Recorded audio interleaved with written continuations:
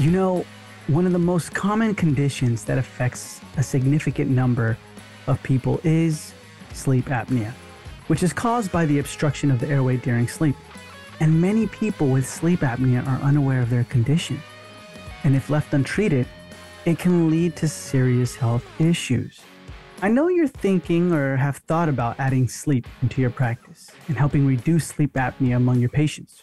Now, a medical doctor, they can recommend a CPAP machine, or you can recommend oral appliances. And these oral appliances will pull the lower jaw forward to open the airway. Now, there's two oral appliances that can help wonderfully with this. It's called ERPST and dorsal. ERPST as in HERPST. And that allows for more excursive movements. It's more comfortable on the cheeks, and it's covered by Medicare. And dorsal completely separates arches, allowing for more vertical movement, and there's no metal hinge. Did you know Dandy creates both of these oral appliances for you? I mean, they guide you every step of the way to make sure you're doing it right. They ask you, well, what type of sleep apnea device do you want, ERPST or dorsal? And they guide you through the entire process while you're actively scanning the patient. The workflow is super intuitive and user-friendly, so the entire staff, your team, can get up to speed quickly, and the case setup is fast. Workflows and scanning is guided, so you and your team never miss a step. You never have to second guess when the patient is in the chair now. Did you know that health insurance reimburses an average of $3,000 to $5,000 per case for the treatment of sleep apnea? However, the billing process can be a bit tricky, which is why Dandy has formed a relationship with Neiman Practice Management. They handle medical billing for you, making it easier to navigate the process and ensure that you get the maximum reimbursement possible. So by partnering with Dandy, you can offer your patients a simple and effective solution to their sleep apnea, which is both affordable and easy to use. So if you're looking for a reliable and efficient dental lab to provide high quality oral and dental appliances for sleep apnea, look no further than Dandy. Visit meetdandy.com/TDM to learn more about how Dandy can help you implement sleep into your practice. And as a listener of the Dental Marketer podcast, you'll receive $250 in lab credit and a free intraoral scanner when you schedule a demo. So don't miss this opportunity to elevate your dental practice with Dandy. Click the link below in the description and check out what more practice owners and dentists are saying about Dandy. And also, you can go ahead and get started with Dandy today. The first time I had to let someone go, I couldn't sleep the night before at all. Like I was nervous, I was like crying. I wrote this long letter about how much I love this person and how I'm just so heartbroken. And then I remember when I let her go, I said, I'm so sorry I have to let you go. And she was just like, okay. And she walked out the door. And I was heartbroken that she wasn't as emotional as I was. I spent way too much time over this breakup than she did, right? So going back to that and thinking of like where I am today, I realized that in order to be successful, you have to just know that things are not always going to go as planned and that it's going to be like a roller coaster, no matter you're in business for 5 years or 25 years.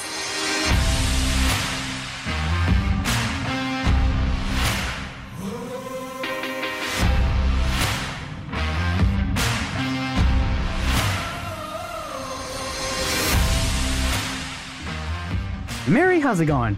Everything is going great, Michael. Thank you for having me. No, thank you for being on. If you don't mind me asking, I know you told me before we started recording, but where are you located? We are in Orange County, California. Our offices are in Orange County and Los Angeles County, actually. We're expanding a little bit. Really? Why Los Angeles? It's still within driving distance to Orange County. So currently with our offices, we still like to be really present in them, at least visit them once a month or so. And now we just want to make it like a 30, 45-minute drive. And we have patients that live in LA County that want us there. So we decided to serve our patients. What? How many practices do you have? So we have 7 currently. And I think we're going to just keep going. We're having fun doing it. So You make it sound like so funny. Like, let's just keep going and build. And so before we dive into that, tell us a little bit about your past, your present. How did you get to where you are today? initially, I actually didn't think I was going to be a dentist. Hmm. I wanted to be an OBGYN. My parents were like the typical Asian tiger parents and wanted everyone to be a doctor. So I applied to med school. I was a med school reject. And I moved to Houston, Texas against my parents' wishes and became a Hooters girl. So I loved it. So I worked there and then I met a dentist actually at the end of my shift. And she came in, she had some chicken wings and we were just chatting and she was like, you should really consider dental school. And then I was like, nah, I don't want to be a dentist. I don't want to be in people's mouths all day. But then she was like, all you have to do is take the DAT, see how you do, and it'll just open more doors for you. So you should try it out. So I decided to focus. I took this Kaplan course and I took the DAT and I did acceptable enough to get into USC dental school. And I guess that paved the way for me in dentistry. And so went to dental school, not knowing much about dentistry at all. And I did pretty well in dental school to where one of my mentors, Dr. Gardner Beal, he encouraged me to pursue pediatric dentistry because he saw during my pediatric rotation that he's like, oh, Mary, you're really, really good with kids. You should consider pedo. And I was like, nah, I'm ready to start working, make some money, start my career. And he's like, well, let's just, be a part of the pediatric selective and just, you'll have fun. You really seem like you like it. And he encouraged me to apply to pediatrics. And then I got into pediatrics at the University of Illinois in Chicago. And I finished my residency. Me and my husband got married. He's an orthodontist. And he decided to settle in Orange County. And that's how we ended up here. And of course, because he's an orthodontist, he's like, I want my pediatric dentist wife to refer me all the patients so I never have to do any marketing ever again. So within the year, I just opened a startup and it was just like luck. We thought we were going to open in this city. It didn't work out. So at the time, you're very discouraged because you're looking at all of these locations that you think you want to work in. However, everything doesn't align the way that you thought that it would. And so we ended up finding our first location in Placentia. The contractor was, who we're still there today. And he owns the building. And he's like, you know what, Mary, like this is the last suite in this building. I'll pay for everything. I'll pay for to build it out. I'll pay for whatever you need. So you just put the equipment in and it's yours. And so I did. And I didn't have much of a startup cost there except for the equipment and a little bit of upgrades and IT costs. But besides that, I was really fortunate in that I found them. And so from there, I would say within the first 3 years, we became busy. Our model is give everyone a reason to smile. And what we mean by that is everyone. No matter what type of insurance you have, no matter what your socioeconomic status is, we think that every child deserves quality specialty dental care if the parents choose that. So, we're not picky with being like a fee for service or a PPO only. We cater to everyone with the best technology and with specialty care. And so that has just been our business model. And when we realized that we're able to become profitable while seeing all different types of payers, it really became something that we loved. I didn't want to just serve fee for service patients. How could I develop this business model that can be profitable, but and also doing what I love? So that was really fulfilling. And then we started growing really fast to where we decided to open in different locations where our patients were asking us. So we just opened our Lake Forest location a couple of months ago. And I would say 80% of the patients that come through were our patients that visited another location, moved to South Orange County to where they're like, oh my gosh, we're so glad you're here. And I'm like, you spoke, we listened. You said you guys need to open one in South Orange County. So here we are. So that's kind of where we are today. And it's still a really fun ride. I think when people start to scale, by the second or third location, they start to get stressed out. Like what worked at one location doesn't always work with two, and what works at two doesn't always work with three. But once you get to three or four and you've systemized a lot of things, it really helps with scaling. And so yeah, it's a fun time for us. And it also, scaling allows your team to have growth opportunities. You know, like if you're at a single location, then you might just be a dental assistant, maybe like a lead, but then where else can you go, right? From there, if you stay there. So my goal has changed from opening one practice to how many more lives can I change? Not only patients, but my team. How can I continue allowing them to grow as we grow? Because they have been with me for so long, right? And you just want to see people succeed. So it's fun. I love it. Nice. That's a lot. You going? That was it's fantastic. It's fantastic. Real quick, where in Houston were you? I lived in Pasadena, but the Hooters that I worked at was off of Kirby. Okay. Nice. Yeah, Pasadena over there is different than Pasadena in here, right? Very different. Yeah, that's nice. Okay, so then it's interesting you said no twice, right? You're like, nah to dental school and then nah to pediatrics. But you went that way. Right. Why? Why do you think that is? I think part of it was, one, it would make my parents proud that even though I wasn't a doctor, I was some sort of professional. So that was one. And then two, I think that I wanted to push myself into a better opportunity, right? Like I actually used to do nails. My parents owned several nail shops growing up.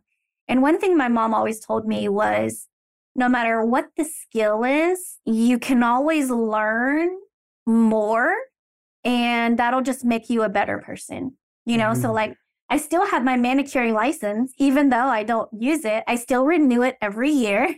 Yeah. And it's like, it's fun, right? It's like it's a skill that you've acquired, that you've learned, and you're licensed to do it. And it's only good for you to learn to do a lot of different things. So now dentistry, I don't practice behind the chair as much, maybe once or twice a month when I'm filling in for my doctors who are on vacation. But I did it for 12 years, you know, and I really loved it. I feel like I became very good at not only clinical dentistry, but catering to patients' needs. And now I have my second calling, which is developing people and continuing to build my company to, affect as many lives as I can in a positive way. Yeah. No, that's fantastic. Now, I know you kind of said like now you accept anybody, right? Like, or not now, but like you've always accepted any kind of patient. Does that mean like Medi-Cal, any type of insurance, it doesn't matter? Exactly. So we are in network with almost every payer. The only ones that we're out of network with are the HMOs that require certain criteria that we think are unreasonable. Like, for example, there's certain HMOs that say you have to try at the general dentist 3 times with failed appointments before we will pay for you to see a specialist, which I think is wrong, because the general dentist knows if the patient is able to tolerate treatment at a general dentist or if they need specialty care. Why make them go 3 times before you'll refer them? Because by the time they get to us after the 3rd time, they're so scared. So those are the only insurance plans that we don't take, or the ones that I don't agree with their protocol or their philosophy. Gotcha. Okay. And then you also mentioned that within the first 3 years of your startup, you became busy. Mm-hmm. So break it down to us. What were you doing? What didn't work? What worked? So initially, I thought I wanted to be this boutique fee-for-service practice. I think that's the picture that people paint, right? And so whenever I was a resident, we saw every payer type, mainly Medicaid as a resident. And then when I went into private practice, I thought that I wanted to be this boutique PPO practice, but then I realized I wasn't fulfilled. I didn't see as many cavities or much extensive treatment. It was a slower pace, which is okay, but I like being busy. I worked at a nail shop for 15 years, right? So, you have a lot more interaction with people. And so it's just a different type of practice. It's not right or wrong, but I think it's just like different dental practices in general, right? Some people like to sit and talk with their patients for a really long time. And some people thrive in a fast-paced environment where I like saying hi to 5 different people. And with kids in particular, they're very impatient. And when the kids are impatient, the parents are more impatient. So I like the fast-paced type of environment. When I first started practicing, I worked out in Riverside County, where it was like 100% Medicaid. And so when I left that practice to open my own, a lot of the patients would come and see me at Lollipop, where our practice was in Placentia. And at that time, I didn't take Denti-Cal because I was like, well, I don't know if I want to open that door, but I'll still see them for free. So the social worker would bring them and I would still see them. And I just wouldn't bill or wouldn't charge or anything like that. So then the social worker was like, Dr. Pham, like, we can help you. Why don't you just sign up so then you'll get paid for seeing these patients that are driving an hour to 2 hours to come see you? And I'm like, all right, we can do that. So I called Medi-Cal and they said, you can choose to see whichever patients you want, whether it's just kids under 5, special needs kids, or whoever. You don't have to take every single person, right? You can just selectively decide like which patients you want to see. And then I was like, yeah, I just want to only see my patients. I don't want to take any new patients, just the patients that I've followed for many years. And so then we just got slammed with patients because I couldn't say no to anyone. I mean, I had this thing where I'm only going to see my patients. And then, hey, but I have a friend. And then I'm telling everyone to come here. And we love it here. And I was like, yes, we'll see them. Don't worry. Like, we'll take care of everybody. We can save the world. And so that's kind of how we got busy, was because we were like, you know what? We're not going to say no to any children that need specialty care. And we know we're the best. We're not going to close our doors to anyone at all. If we can help them, we will. And that's how we got from like kind of like a boutique PPO type practice to where we are today. Gotcha. You're right. 100%. So many times we're like, I want to be a boutique. Then I only want to have like work 1 to 2 clinical days, right? Maybe good days. And then from that point on, have an associate, be fee for service. Where does that come from? Why did you have that? I can't put my finger on like one particular thing, but I just think people always put Medicaid in like a negative connotation. Mm-hmm. Like, oh, it's like low reimbursement, people cancel, the socioeconomic status, and it's going to run the fee-for-service patients out, And then, so actually what I said was, you know what, like, we're going to be the in and out of pediatric dentistry, no matter what your socioeconomic status is, whether you're Bill Gates, if you like in and out, you'll be there, or whether you're a homeless person, you can still eat in and out, or someone will buy you in and out, right? And so, but there's no selectivity of who goes there. It's more of like, okay, if you like a good fresh burger, like it's affordable to everyone. So that's where I felt like, I don't know, I think just my heart is with children. And I feel like I didn't go into pediatric dentistry to just serve a fee-for-service type population. I went into pediatric dentistry to help the kids with the best level of care that need it the most. And if we could find a way to make it into a profitable business, then why wouldn't you do that, right? Mm-hmm. Mary, when did that change then for you? When you're like, okay, I did my startup, I wanted to be boutique, and then you decided, all right, now we're going to be in and out. Like, it felt like there was some part in this moment, maybe it was before, I don't know, you honed in, you hyper-focused on exactly what you wanted to do and things like that. When did that happen? The moment that I can think of is when I had a family, actually, that had like 2 or 3 adopted children that were under Medicaid. And then they had a couple biological children that were like PPO. And so parents told me that they would always have to take the Denti-Cal or the Medi-Cal kids somewhere else because there wasn't like a quality dental office that took everybody that was a specialist. And so at that time, I was like, well, I don't want you to have to split up or like feel like you're not getting that quality care. And that's the comments that we get is like, oh, I've never seen a Medicaid office look like this or provide this level of care. So I think there's a stigma with like Medicaid offices is that they're run down or the technology's not there or you're not getting the quality of care that you would get.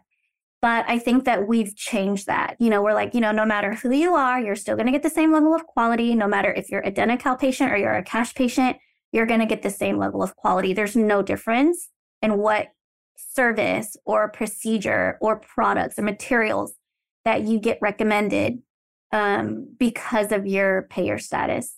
And so I think knowing that you can serve everyone, and like I said, that one family was that one moment where I was like, oh man, I didn't realize that, you had to kind of split up your family just because there wasn't one place that you could go that you were comfortable with. Mm-hmm. That's true.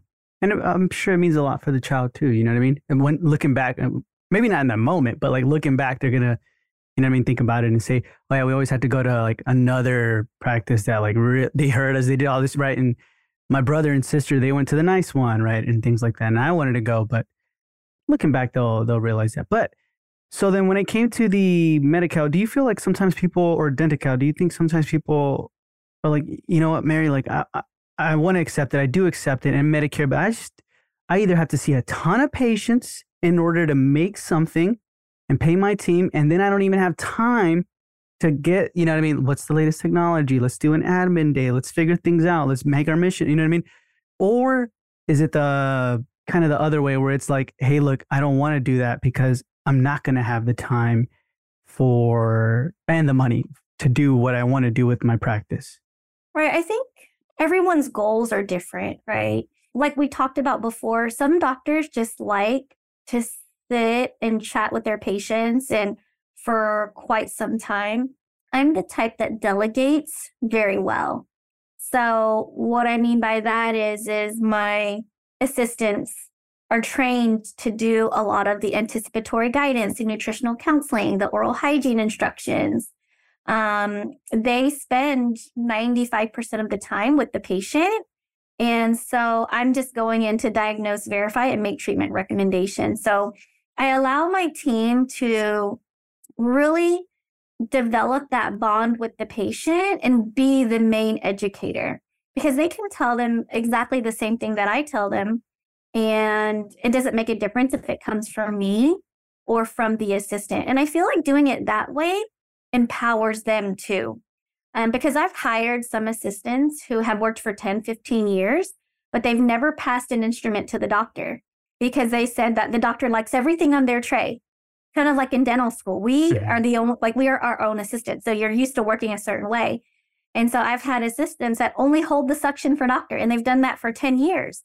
But when it comes to pre-op, post-op instructions, getting everything ready, informing the patient of all of these things, they've never done that because the doctor does all of that. So, I think for us, the quality of the care that you're providing, but also the patient experience is very important.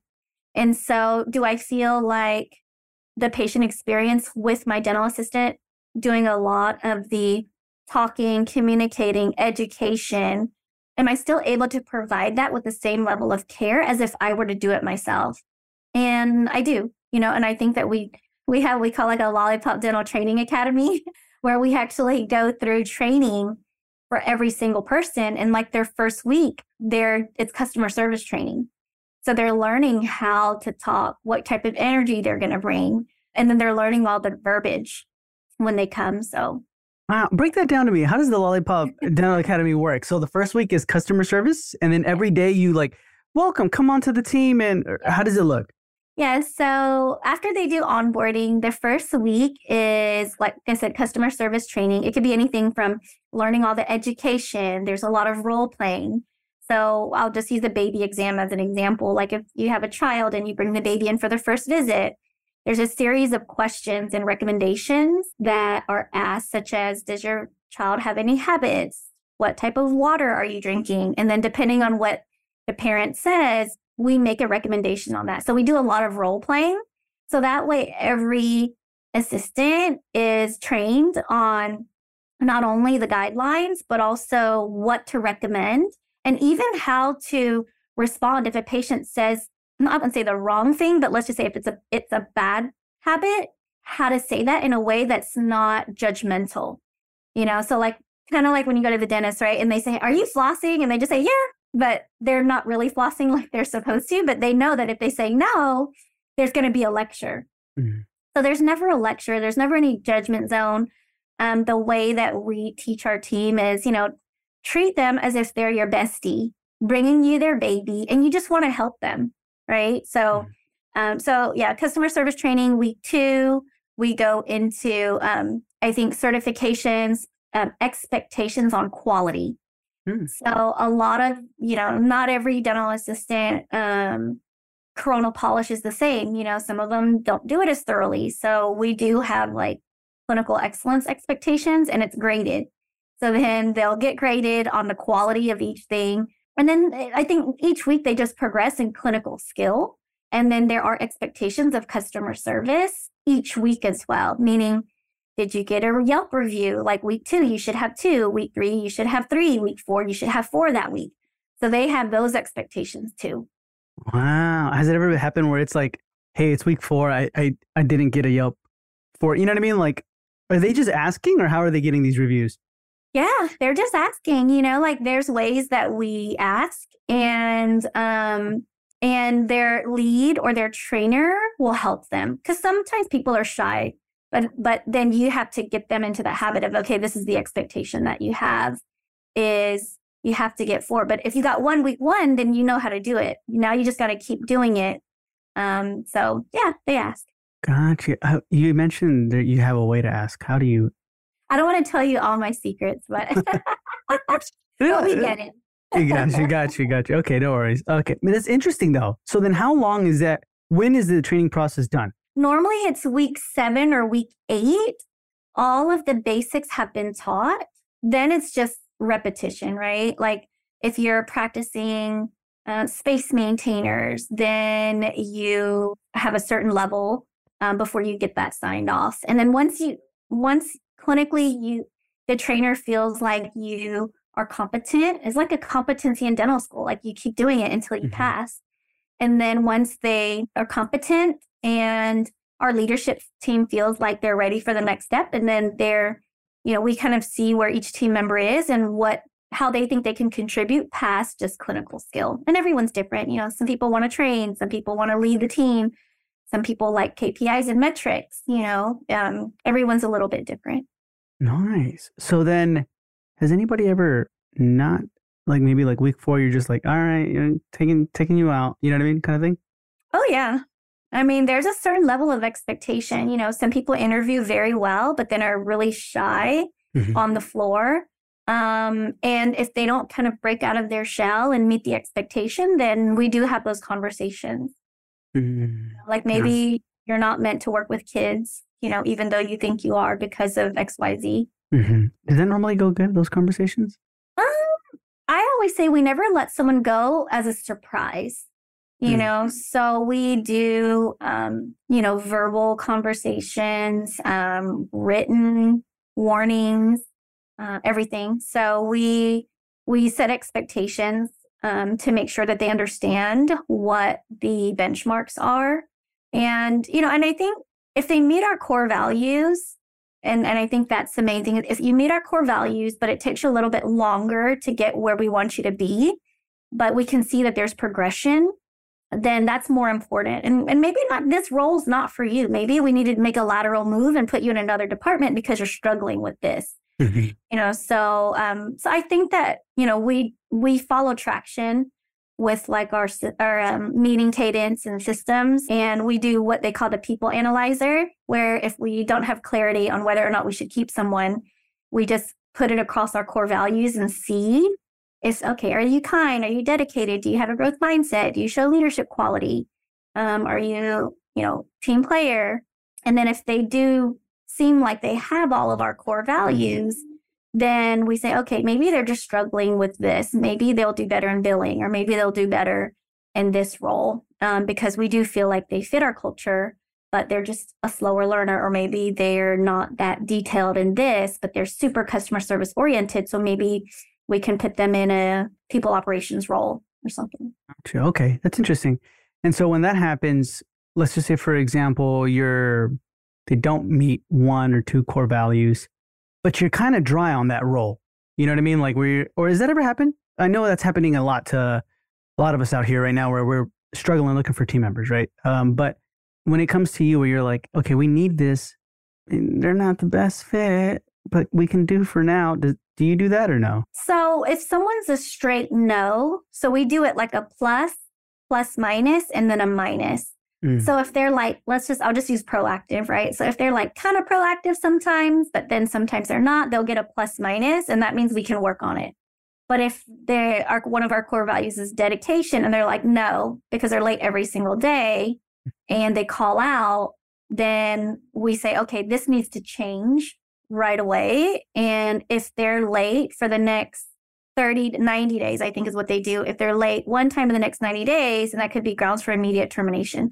So we really do stick to the core values when it comes to if you're not dedicated because you call out or you come in late every day. That's disrespectful to everybody that comes on time. And it's showing that we as a company tolerate that. And it goes against who we are. So we have let very good, skilled people go due to not fitting our core values. And it always ends up being that the team appreciates that. They're like, oh, they were late every day. Like, why should I come on time every day if they're allowing that? So we do the people analyzer. And like I said, it does give you clarity on whether or not someone fits who we are. Gotcha. Okay. That's interesting. Now, you also mentioned that once you open the first practice, second, right, you systematize. Mm-hmm. I know a lot of the times we think when we open a practice number one, we're like, got it. I know the blueprint. I can do the same thing for the second one. Is that true? No, you always have to pivot and change because like I'll use one perfect example. When you have one location, you can probably verify all your own insurance, right? You don't really need help. You're not that busy, or you've come up with the way that works. But then in that one location, as you grow, it's going to put a lot of stress on your team. What we do is we say, okay, guys, what is it we could automate? And what is it that's causing you a lot of stress right now that we can help with? And from there, we come up with a solution to help with that. But I think as you're growing more locations, it's not going to be the same. Like you have more team members, you need more managers. You centralize a lot of your services, because you don't need a biller for each office. Now you can have a biller for 4 offices. For me, it's kind of fun building out different parts of our organization. But there's so many things that change that I couldn't even put my finger on one thing. But I think the main thing is people, like the larger that your organization gets, in this example I love to use is like when it's just you and 5 people, your influence is really strong. You see them every day. You work with them every day. It's like a Wi-Fi signal, right? Like you're there and you're really in tune. But as you grow, your Wi-Fi signal gets weaker and weaker. So then you need people in place that's going to keep that signal strong. And so they say one person can effectively manage up to 5 to 7 people. And I do believe that. Like once you get to like 10, 12, 13 people, then you're not as effective in leading those people. But yeah, there's so many things that change. It's hard to just say one thing, but I think just keeping up with what your needs are and knowing that you need leadership in place to make sure that each of the team members still feel loved and cared for and engaged. And it doesn't necessarily have to be you, the doctor. It could just be whoever it is that their manager is. Yeah, I like that. It's true. The Wi-Fi, you know what I mean? Didn't they say it's like you can test it out with like a pizza party or something like that? Yes. Like get a pizza and then however much, you know what I mean? If you're like, I need to order 2 pizzas and that means you have too many people on your team or something. Yeah, in the room. Yeah, something like that. But that's awesome. I really appreciate that analogy. And at the same time, I know it's kind of difficult for a lot of people to try to systematize, right, when it comes to this. So how did you come up with it? Did you seek help? I know you said you read Traction, things like that, but like, how did you nail this? So I think the one thing that really helped me the most was joining a mastermind of people who were very like-minded or better than me. right? Or like better meaning have grown their organization a lot larger and were still sane. Mhm. They didn't feel like crazy yet. So yeah, surrounding yourself with the people that have that same mindset and that have achieved more than you is so inspiring. You know how they say you never want to be the smartest person in the room because then you're in the Mhm. wrong room, right? So I love to surround myself with really growth mindset people who really challenge me to be better. And I joined the DEO. I think maybe like a few years ago. It's a mastermind group for dental organizations that are starting off. And then I've joined other groups as well. And I think everyone's tea is different, right? Mhm. Some people like different groups, but I would say anything that challenges you, that makes you grow, is something that is priceless. Yeah. Yeah, I like that. Okay. And then right now with your practices, even if you could recall with like year one or your first practice, what were you doing for marketing and advertising, and what did you stick with throughout this whole time? So as far as marketing, we did a lot of just grassroots, so we would go out in the community, set up tables. We would visit pediatricians. I mean, we would go to events where our patient avatar would be, which is Mhm. anywhere with children, right? Or moms. And we still do that. I mean, we do a lot of preschool presentations. We do a lot of health fairs where moms are. And then, as far as like spend on online marketing, we don't really do any of that. Most of it is just, I think, asking for reviews and more grassroots. And we do a lot of like internal promotions for our current patients. But, to be honest, we don't spend a lot on actual like marketing. Mhm. No, I think that's Yeah. brilliant. Like the ground marketing, the grassroots marketing. When you went to these events, well, two questions. How did you get inside of like the preschools and things like that? Like what would you say? But the second thing is like, did you have an incentive that you would offer them for them to sign up or no?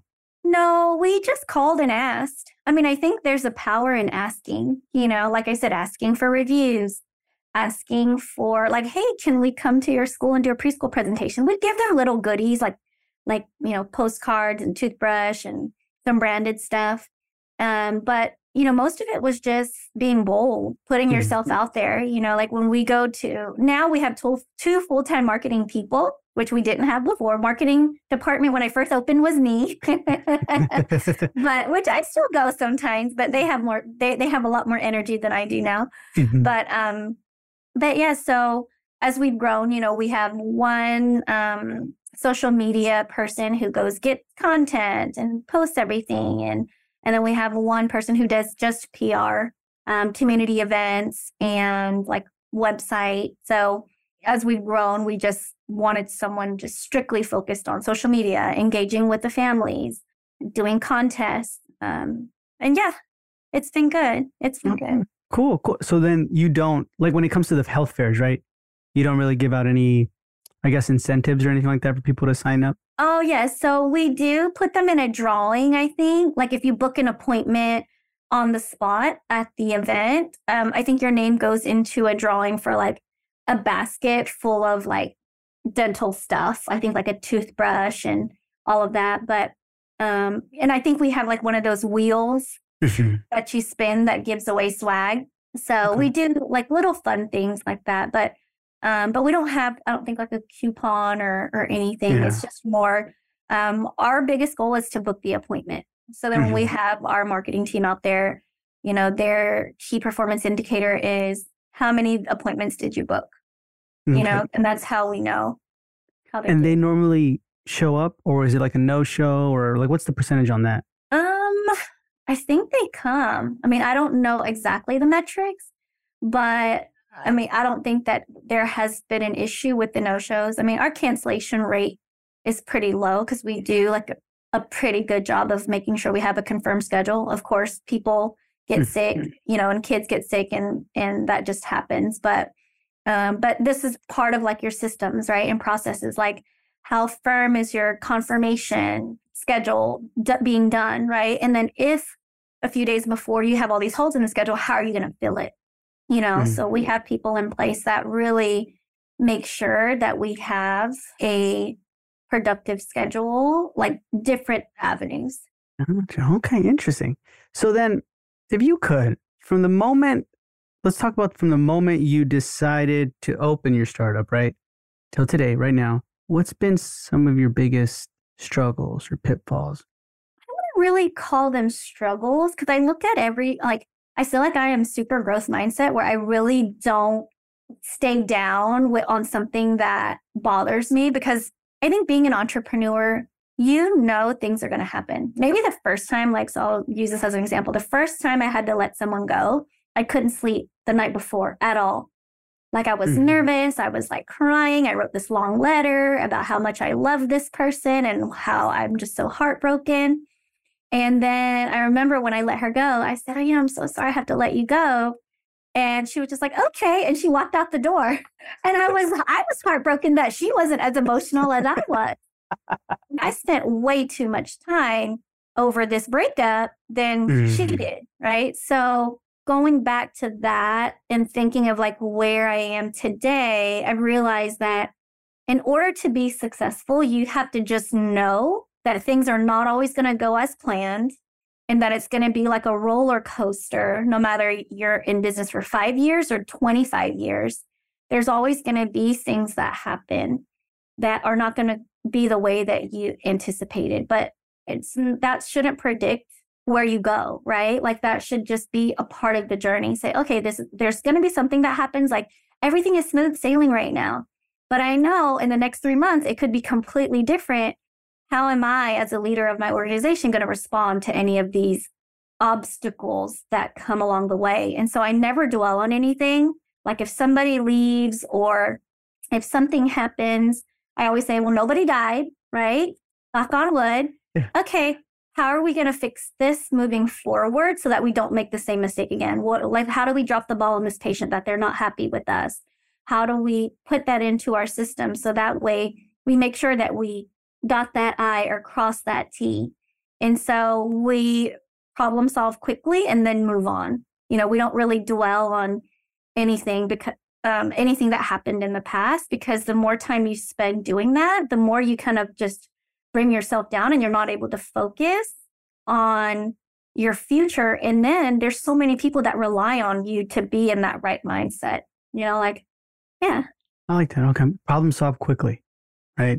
Yes. And that's, I think, I know for me, sometimes same thing, like where you're like, oh my God, you dwell and then you're, you know what I mean? But you grew out of it, so that's great.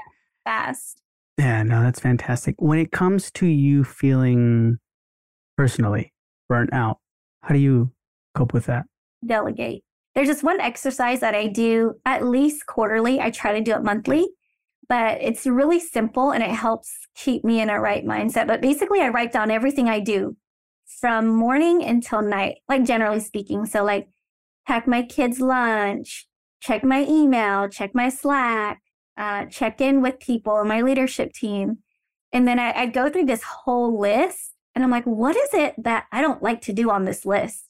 Like, what is it that I could delegate? So then, for example, I wrote right now what's on my list is interviewing doctors because I loved doing it. But now I get so many resumes. It's like very time consuming, but I know that, it's not something that I don't like to do. Don't get me wrong, but it's not my favorite thing. It's kind of like Yeah. Okay. And so then I put on here the name of the person who I'm going to delegate that to. And then I start making sure that I have another doctor on my team sit with me on the interview, start training for that position. So then I can take that off my plate. So I do get asked that a lot. Like, oh, Mary, how do you do all of this? Like you're a mom, you open practices, you do a mastermind group. So as a hobby, I do a mastermind group too at night a couple a week, just to help other women who are having a hard time with practice ownership, right? But then it's because I delegate a lot, like I have a few personal assistants. I have a lot of leadership team that helps run the operations of the business to where I really don't have to be here. I could go for a few weeks and everything be fine. And it'll probably be even better than when I'm here because I have a lot to say and I take a lot of their time. But when I'm here is when the business is, you know that people are happy and they're doing their job, what they're supposed to do, and your business is doing well. So it allows me to focus on the things that I really like to do, because if you don't like doing something, you're taking away from things that you could be doing that ultimately are probably more beneficial to not only like your company, but to your family, right? Because you're doing things that you really enjoy. And so that's how I do it. I delegate very well. And I have a weekly focus, and the focus is always who I need to hire that week to help me with something that I need to delegate off my plate. So are you always hiring? Right now, it's a nanny. No, because it could change. Right now, it's a nanny. And I actually just filled the other position, another assistant, like personal assistant. Yeah. Wow. Okay. So then it's interesting you say that. You have a mastermind, right? You have an organization, multiple practices, right? Teams, all that stuff you have to deal with. What was the other thing you said you have? So I'm a mom. You're a mom. Child, my husband. Okay. He's listening to this. He's like, yeah. No, but so you're doing a lot. I mean, do you ever, I guess, and I know you do, I mean, a lot of us do, but have that like dad guilt or mom guilt kind of thing, and then, or do you not? I think I used to, but I think that every parent, right, whether they're mom or dad, has a different level of time and attention with their children that works for them. So I have friends that are stay-at-home moms, and they spend their entire day with their children and they love it. And then I have some that spend all the days with their kids and they're screaming at them all day. And they're like, it's so stressful. I don't know why I'm doing this. I need to go back to work. And so for me, my kids come home from after school care or sports or whatever it is at 5 p.m. And so 5:30, 6 sometimes. And I only have like 2 or 3 hours with them a day. But during that 2 or 3 hours, it's like quality time. So my take on that is the time that you spend with your kids, that's quality time, that's good for them and good for you, means that you have that nice balance, But if you say, oh, well, this person is spending like from 3 p.m. to 8 p.m. and, on social media, they're going to all the games and they're doing all this stuff. If you compare yourself to other people, then you're never going to feel like you're enough. I mean, there's always going to be someone has more practices, who's more attractive, or who is better than you, right? Or like that you feel like you want to be like. But if you compare yourself to other people, you're always going to feel like you're not doing enough. So I just try to say, hey, you know what? Everybody has their level of work that works for them. And for the normal person, probably how much I work is going to be way too much, But for me, I love it. And I think it keeps I've always worked like I do since I was a little girl. And I love what I do. So I don't feel like it's work. I really enjoy it. But when it comes to being a mom, if I were to spend morning to night with my kids, I really think that I would go crazy. I do. Yeah. Like when my husband's not home and I'm with them for the weekend by myself, I'm like, this is not fair. You're working and I'm at home with these kids. No, but, I get you. Yeah. So I think it's just different. You can't compare. No, yeah, okay. I love that. I feel like sometimes we get boggled down into like what you said, that comparison mode, where you're looking on social media, you start comparing, you're like, I should be. But then in reality, you're like, if I do it more than 3 hours, it's not going to be quality time with them.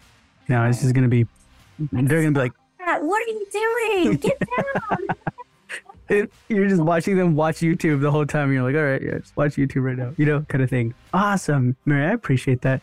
If anybody had any questions or concerns or anything like that, where can they reach out to you? You can find me on Instagram at drmarypham.com or drmarypham.com, drmarypham. That's where I met you, Michael. Or my email, drmary@lollipopdental.com. Happy to help. Awesome. So guys, that's all going to be in the show notes below. So definitely reach out to Mary. Mary, thank you for being with us. It was a pleasure, and we'll hear from you soon. All right. Thank you.